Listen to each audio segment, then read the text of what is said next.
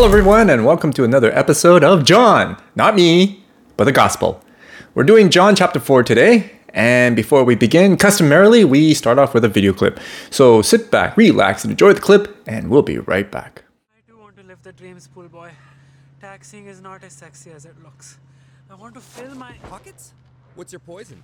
Little, cokey? Can't maintain an erection without buying shoes online? I've never experienced that last one.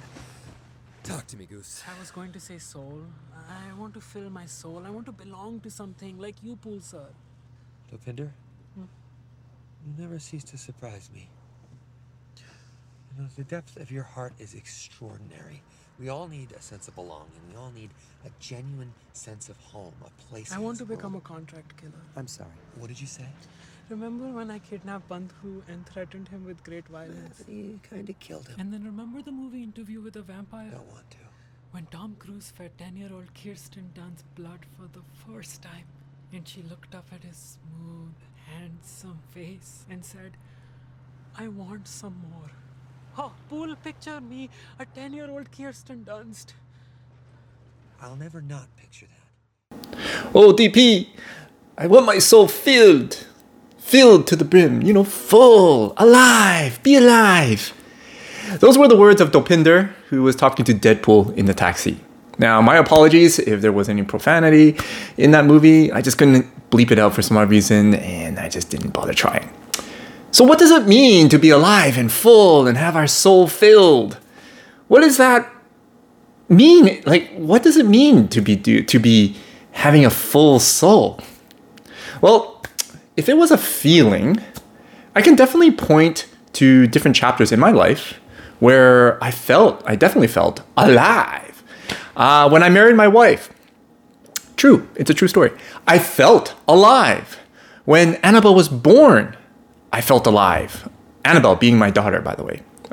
When I first saw her come out of Rosanna, my wife, and her crying and bawling, and including my wife, both of them were crying and bawling. And when I saw her opening her eyes and looking at me, and then she took out her hand and held my pinky with her tiny little hand, I really felt alive. It was right at the feels, Whenever I accomplished a project that I initiated, I initiated from start to finish, and I completed it, and it was a success. Man, I feel alive. When I watch movies that I can relate to, especially those movies where the protagonist defeats the arch enemy, where a team of superheroes gather together and assemble to defeat a guy who pretty much wiped out the 50% of the earth with a snap of the finger. When they defeated him, I felt alive. When there was this awesome speech by a president just before they fight a bunch of aliens because the aliens invaded the planet Earth, I felt alive. Those massive speeches. I really do feel alive. However, these feelings are temporary. They come and go in spurts. And I'm sure you can relate with me in that. They're not constant. So being alive should be different, right? It's not just a feeling.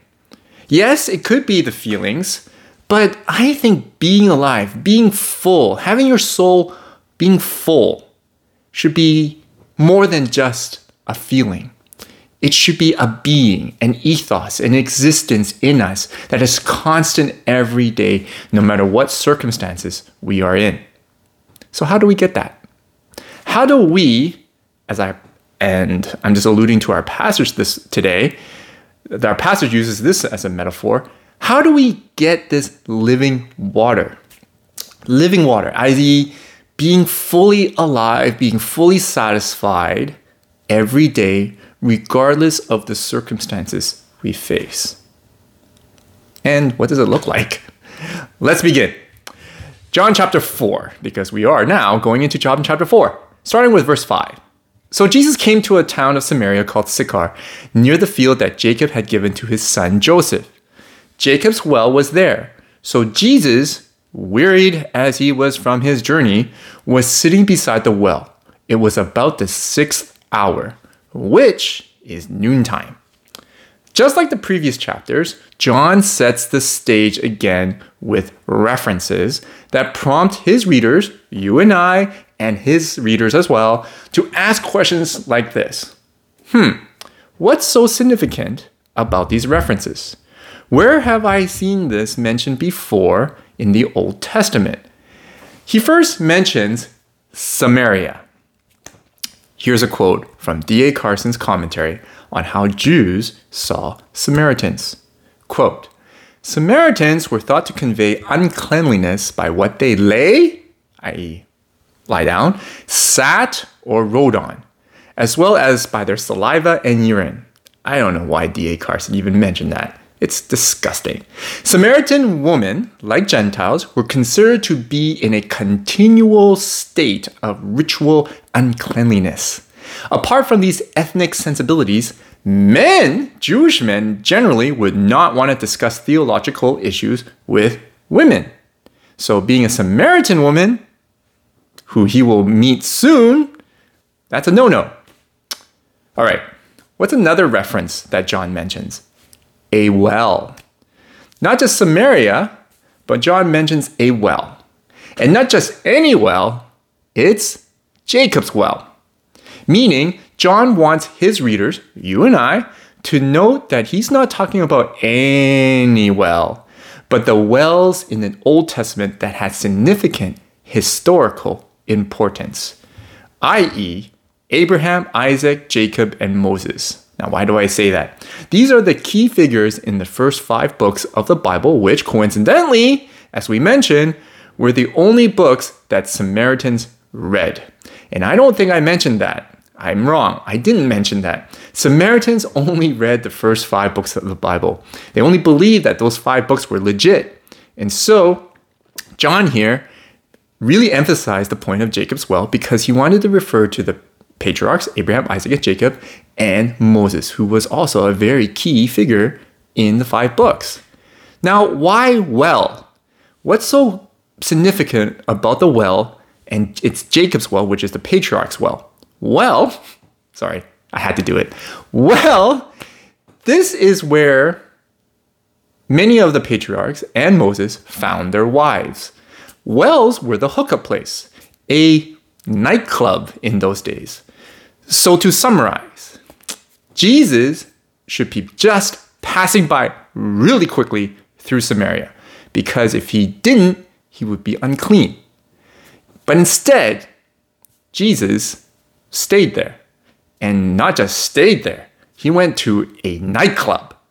And not just any nightclub, a nightclub that happens to be Jacob's nightclub. And also, this nightclub was not open. It was at high noon. Nobody was there. Nobody goes out at high noon because it was so freakishly hot. But he goes there at the nightclub during closing hours and sits there. What happened? Well, let's go on to verse 7. A woman from Samaria came to draw water. Jesus said to her, "Give me a drink," for his disciples had gone away into the city to buy food. The Samaritan woman said to him, "How is it that you, a Jew, ask for a drink from me, a woman of Samaria? For Jews have no dealings with Samaritans," as we mentioned in our commentary from D.A. Carson. Jesus answered her, "If you knew the gift of God and who it is that is saying to you, 'Give me a drink,' you would have asked him, and he would have given you living water." The woman said to him, "Sir, you have nothing to draw water with, and the well is deep. Where do you get that living water? Are you greater than our father Jacob? He gave us the well and drank from it himself, as did his sons and his livestock." Okay, we already read about how Samaritans were viewed by the Jews. We also know that it's even worse for Samaritan women, right? Jews didn't think highly of Samaritan women. So the woman's reaction does not surprise us when Jesus asked her to give him a drink.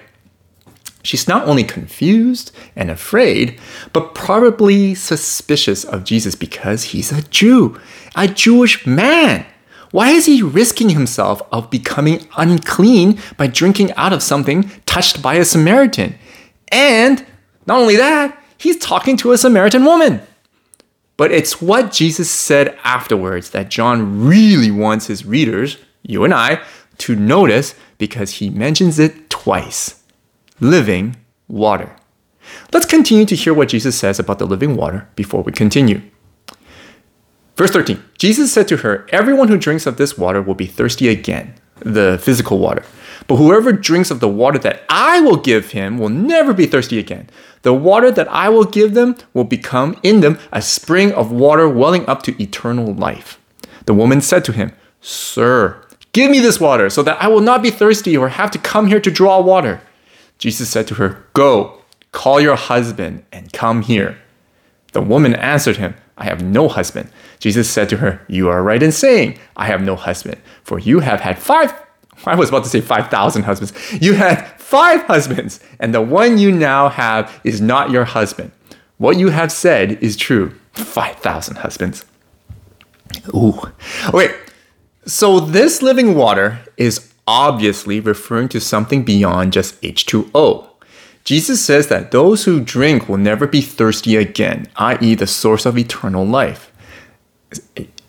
Right? The woman didn't catch this as she continues to think that the living water was H2O running below the well. So to clarify what Jesus meant, what did Jesus say?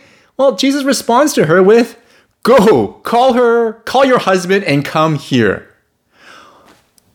Wait. The woman was asking for some clarity on what Jesus was talking about when he said living water. And Jesus responds, Go, call your husband and come here. What a way to clarify what you mean, Jesus, right? Why would you do that? Instead of defining living water, which the woman wanted to ask in the beginning, he defines the woman's deepest thirst. And what was that? To be genuinely loved, protected, and cared for. To be accepted into a genuine family in light of her promiscuity. To be cleansed from her poor choices and mistakes, and to be received into a community. She's alone. She went to the well by herself at high noon when nobody else would go. Why would she do that? Well, quite frankly, Jesus revealed to her of her sin. And it's because of her sin that she is ashamed of showing her face in public. So to clarify what this living water is, Jesus addressed the Samaritan woman's deepest thirst in her soul. The deepest thirst in her very being that the living water will satisfy. Only the living water will satisfy. For John's readers, there are a few Old Testament passages that uses this combination of water, forgiveness, grace, and mercy. Now, we mentioned already one of them, and that's in Ezekiel 36 when we were discussing the Nicodemus passage a week before, where the water and spirit are God's grace and mercy in forgiving and washing our sins. But the inclusion of thirst and being fully satisfied points to one OT passage, and that's in Isaiah 55. Here, I'll read it. Isaiah 55. Come, everyone who thirsts, come to the waters, and he who has no money, come, buy and eat. Come, buy wine and milk without money and without price. Why do you spend your money for that which is not bread and your labor for that which does not satisfy? Listen diligently to me and eat what is good and delight yourself in rich food. Seek the Lord while he may be found. Call upon him while he is near. Let the wicked forsake his way and the unrighteous man his thoughts. Let him return to the Lord that he may have compassion on him and to our God, for he will abundantly pardon. For my thoughts are not your thoughts, neither are your ways my ways, declares the Lord. For as the heavens are higher than the earth, so are my ways higher than your ways, and my thoughts than your thoughts. The Samaritan woman probably didn't know about this passage in Isaiah because, hey, she only knew about the first 5 books of the Bible, right? This is more for us, the John's readers back then, and also today for us. Jesus, says John, is the fulfillment of the living water that runs abundantly, the living water that satisfies completely, eternally for all humanity. Jesus is the water and the food in which all humanity desires and delights. Now, he doesn't mention food here. He will mention the food later on in later chapters. He talks about the water right now. So Jesus is the water and the food, which we will discuss, in which all humanity desires and delights. Jesus is the living water that provides the wicked with abundant pardon, as in abundant forgiveness.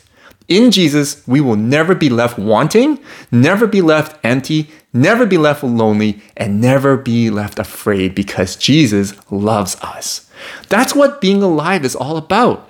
Being alive is being in Jesus and have him fill us up with his Spirit, where he will transform our lives into eternal lives. We will finally come alive regardless whatever circumstances we have, whether we have children, whether we be at the movies or sports or projects that we can accomplish. It doesn't matter. We are full regardless of our circumstances. The Samaritan woman, well, she didn't quite catch that. But John's readers, you and I and his readers, most likely they did. And we should too. Let's move on. Verse 19. The woman said to him, "Sir, I perceive that you are a prophet. Our fathers worshipped on this mountain, but you say that in Jerusalem is the place where people ought to worship." That's interesting, right? After Jesus said all that, after he addressed her sin, after Jesus revealed to her that he is willing to talk to her and accept her, she goes on and talks about some theological thing. Why? Why is she going off into that? We don't quite sure know, but we'll probably discuss that soon enough. Right now, after when Jesus revealed her sin and revealed her deepest need, the woman says, "Where should we worship?" Well, in verse 21, Jesus said to her, "Woman, believe me, the hour is coming when neither on this mountain nor in Jerusalem will you worship the Father. You worship what you do not know. We worship what we know. For salvation is from the Jews, but the hour is coming and is now here, when the true worshipers will worship the Father in spirit and truth, for the Father is seeking such people to worship him. God is spirit, and those who worship him must worship in spirit and truth." In other words, to summarize what Jesus said in response to the woman's question about where we should worship, Jesus basically said, doesn't matter. Doesn't matter. Okay, clearly the woman thinks Jesus is a prophet because, hey, prophets do have a reputation to know a lot about someone. I'm always afraid of talking to people with the gift of prophecy. You don't know what they know. But interestingly, the woman changes the subject and she responds with a question of the true location to worship, right? After addressing her sin, the woman decides, whoa, I'm going to talk about something theological. I don't want to go there yet. Jesus responds to her question about where. What does he say? In spirit and truth. Well, who has the spirit and truth? Well, according to John chapter 1, 2, and 3, until now, it's Jesus. It's no longer a physical location like a temple. Worshipping God is now in Jesus and through Jesus only. Yes, Jesus acknowledges why the woman probably does not catch anything that he said and explains to her why she's confused and just didn't catch it. Because God's redemptive story and his plan was only revealed through the Jews. The Jews were his instrument in revealing his love to the entire world, but they flubbed it. They failed miserably. So much failure that even the Samaritans were left out not knowing about this redemptive story in Jesus. So Jesus says to her and to us, now is the time when all will now know through him that worshiping God is through him and in him, in Jesus. And that eternal life and living waters is in Jesus. And Jesus provides that. Let's continue. Verse 25. The woman said to him, "I know that Messiah is coming, he who is called Christ. When he comes, he will tell us all things." Jesus said to her, "I who speak to you am he." The woman's wheels are definitely turning, right? It's obvious. She's thinking now. She's thinking a lot, whether it be in her mind or in her heart. Because not only did Jesus address her deepest needs and desires, and addressed her sin, Jesus also addressed her theological questions. So she's like trying to process all of this. She's trying to put these things together. For Samaritans, the Messiah is called Taheb, who they believe is the true prophet and teacher who will reveal the proper way to God. Now, who is the Taheb? Well, the Taheb will, in Numbers 21, pour out abundant waters to give life. So for her, Jesus might be the Taheb. But Jesus again clarifies, and the English translation doesn't quite catch it. So I will just put the Greek up here for all of you to see. I'll say it in Greek. Hego, Amy, ho lalon, soy. Ego, Amy. Sorry, I don't understand. Sorry, my Google just turned on. Ego, Amy is I am. Ho lalon, soy is the one who speaks to you. I am the one who is speaking to you. Boom. In the first 5 books of the Bible, the only person who said I am was, and still is, God himself. God, in Jesus, is speaking to the woman. Wham! Right in front of her face. Jesus uses the great I am. The phrase and address that she would be very familiar with because she knows her 5 books of the Bible. So Jesus is not the Taheb. Jesus is not just the Messiah. Jesus is God.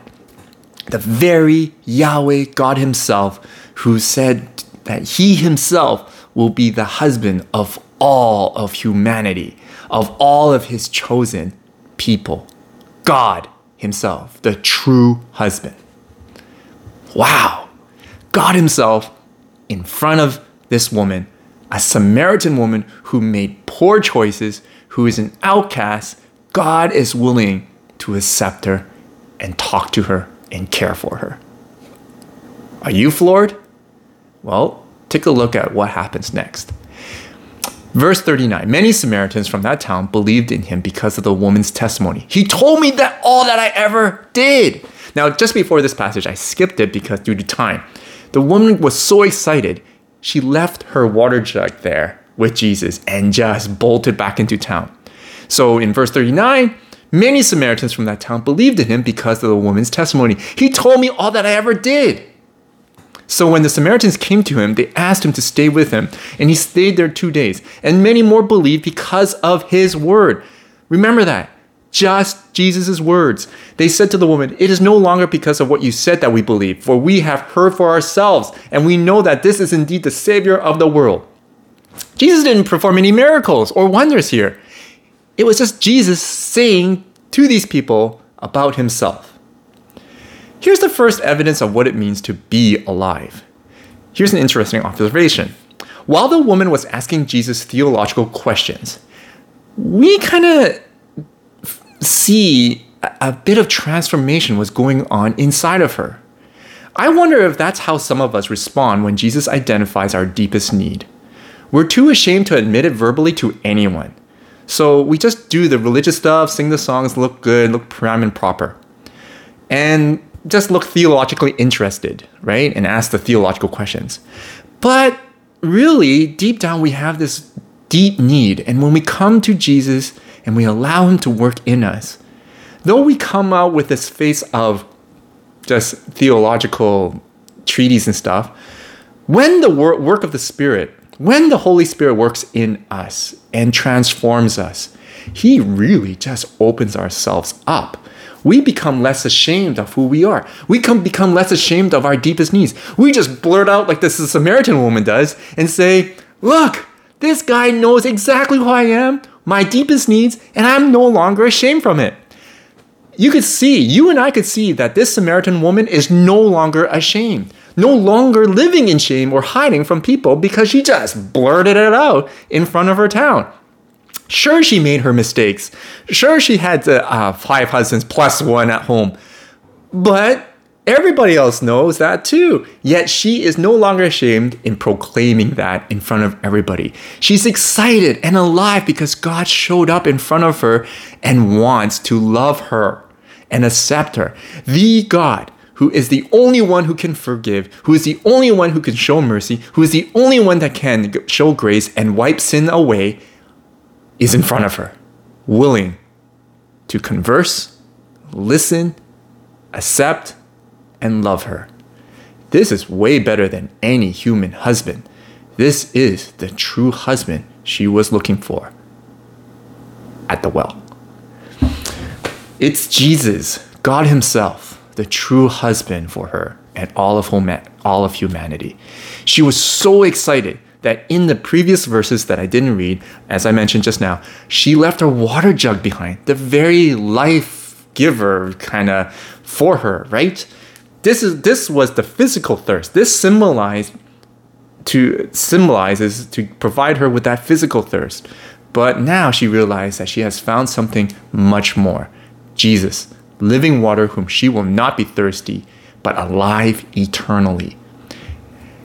Having your deepest needs being fully satisfied, to be able to proclaim to the world and to everyone else of your deepest needs and not be ashamed of it, to be able to tell everybody about your sins and about your darkest areas of your lives and your poor choices, yet not be ashamed by being courageous and confident that God has done his work on me.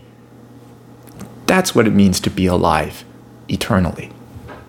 And hence, I think that's why the Samaritans addressed Jesus as the Savior of the world. The Roman Caesars in those days used that phrase for themselves. They saw themselves as saviors of the world because they thought that their high lifestyle and elite qualities and material wealth was the key to being alive, i.e., just plain water. Yet Jesus says no. None of these material wealth, eliteness, and high lifestyle can truly satisfy humans' deepest desire so that they can be alive. Only Jesus can. Not by belonging in a club, belonging to a community of high lifestyle. No, the only way to satisfy humanity's deepest desires and to be fully alive is in Jesus and believe in Jesus, the true Savior of the world. Let's conclude with our final story in this chapter. 43. After the 2 days, he departed for Galilee, for Jesus himself had testified that a prophet has no honor in his own hometown. So when he came to Galilee, the Galileans welcomed him, having seen all that he had done in Jerusalem at the feast. Now, those were the signs and wonders, for they too had gone to the feast. So he came again to Cana in Galilee, where he had made the water into wine. And at Capernaum, there was an official whose son was ill. When this man heard that Jesus had came from Judea to Galilee, he went to him and asked him to come down and heal his son, for he was at the point of death. So Jesus said to him, unless you see signs and wonders, you will not believe. Now, you being plural, he wasn't addressing just the official. He was addressing everyone in front of him, which were the Galileans. The official said to him, Sir, come down before my child dies. Jesus said to him, go, your son will live. The man believed the word that Jesus spoke to him, just like the Samaritans. The man believed the word that Jesus spoke to him and went on his way. You see, he didn't see his son alive yet. He just believed Jesus' words. As he was going down, his servants met him and told him that his son was recovering. So he asked them the hour when he began to get better, and they said to him, yesterday at the 7th hour, the fever left him. The father knew that was the hour when Jesus had said to him, your son will live. And he himself believed in all his household. This was now the second sign that Jesus did when he had come from Judea to Galilee. Okay, first off, hometown. Jesus referred to hometown not being honored in his hometown. And this is a reference to Jerusalem. When Jesus told the temple leaders about turning his father's house into a marketplace, which means house is not just a building, but a people. It's sort of like Thor saying Asgard is not a place, but the people. God's people. God's chosen people were the Israelites, but his own people didn't want him around, which we will need to remember in the coming chapters, but we're just noting it here just to remember. According to the Old Testament, what happens to Israelites when they reject God? God abandons them. And so this time, Jesus, who is God, is now gathering a new group of people as God's people. First his 12 disciples, Now, these groups of Samaritans who believed in his word that he's the savior of the world. And they believe not because of signs and miracles like the Galileans. They just believe because of Jesus' testimony and the Samaritan woman's testimony. Samaritans, equivalent to Gentiles, didn't need to see miracles, wonders, and signs. All it took was testimony of someone who has found life to believe that Jesus is the Savior of the world. That's a good lesson for all of us, right? It's not about the best theological arguments. It's not about the best apologetics that we can do. It's not about the best whatever of how we could restate Bible verses immediately in our heads. The best testimony, the best way to propagate the gospel is your own testimony of how you found life in Jesus, how you are alive in Jesus. Actually, it's not even about your mere words of testimony. It's how you behave and live out your lives in light of being the saved one in Jesus. How do you live a life? How are you living? And how are you proclaiming the gospel in your life? Do people see you alive? Do people see hope and joy in you when they see you? The Samaritans did in the Samaritan woman, and that's why they believed. All right. So what happens here? On the third day in Galilee, an official's son was dying. Jesus said to the official, "Go, your son will live." Now, it's not just once. In the Greek, he does it 3 times. What happened? The man believed the word that Jesus spoke, and his son lived. Believe and live. Now, is there any significance of John referring that this event happened on the third day, and that Jesus mentioned, "Your son will live" 3 times? Does John want us to set our eyes on Jesus' resurrection on the third day? Maybe, and quite possible. Many commentators said that it is quite possible. But for me, I need to remain in this chapter in this context. And because it just came after the Samaritan woman, we can safely conclude that Jesus really, in light of the third day, etc., Jesus gives life to everyone who believes, no matter who they are. Jesus renews our lives. Jesus rebuilds our lives. And not just that, Jesus transforms our lives into eternal lives when we believe in him. So in summary, for John, the story of the Samaritan woman and the official son tell us 3 things. First, Jesus is the great I am. Jesus is God. Second, to quote from the Backstreet Boys, he doesn't care who you are, whether you're a Samaritan woman with a baggage of poor choices, whether you're Nicodemus, who is a well-educated theologian, whether you're even an official, probably a Roman official. He doesn't care where you're from. He doesn't care what you did. He doesn't care about anything as long as you believe in Jesus. Third, what does being alive look like? Well, it's to have your deepest needs fully satisfied. The needs of your soul, as Dopinder said earlier on in our movie scene.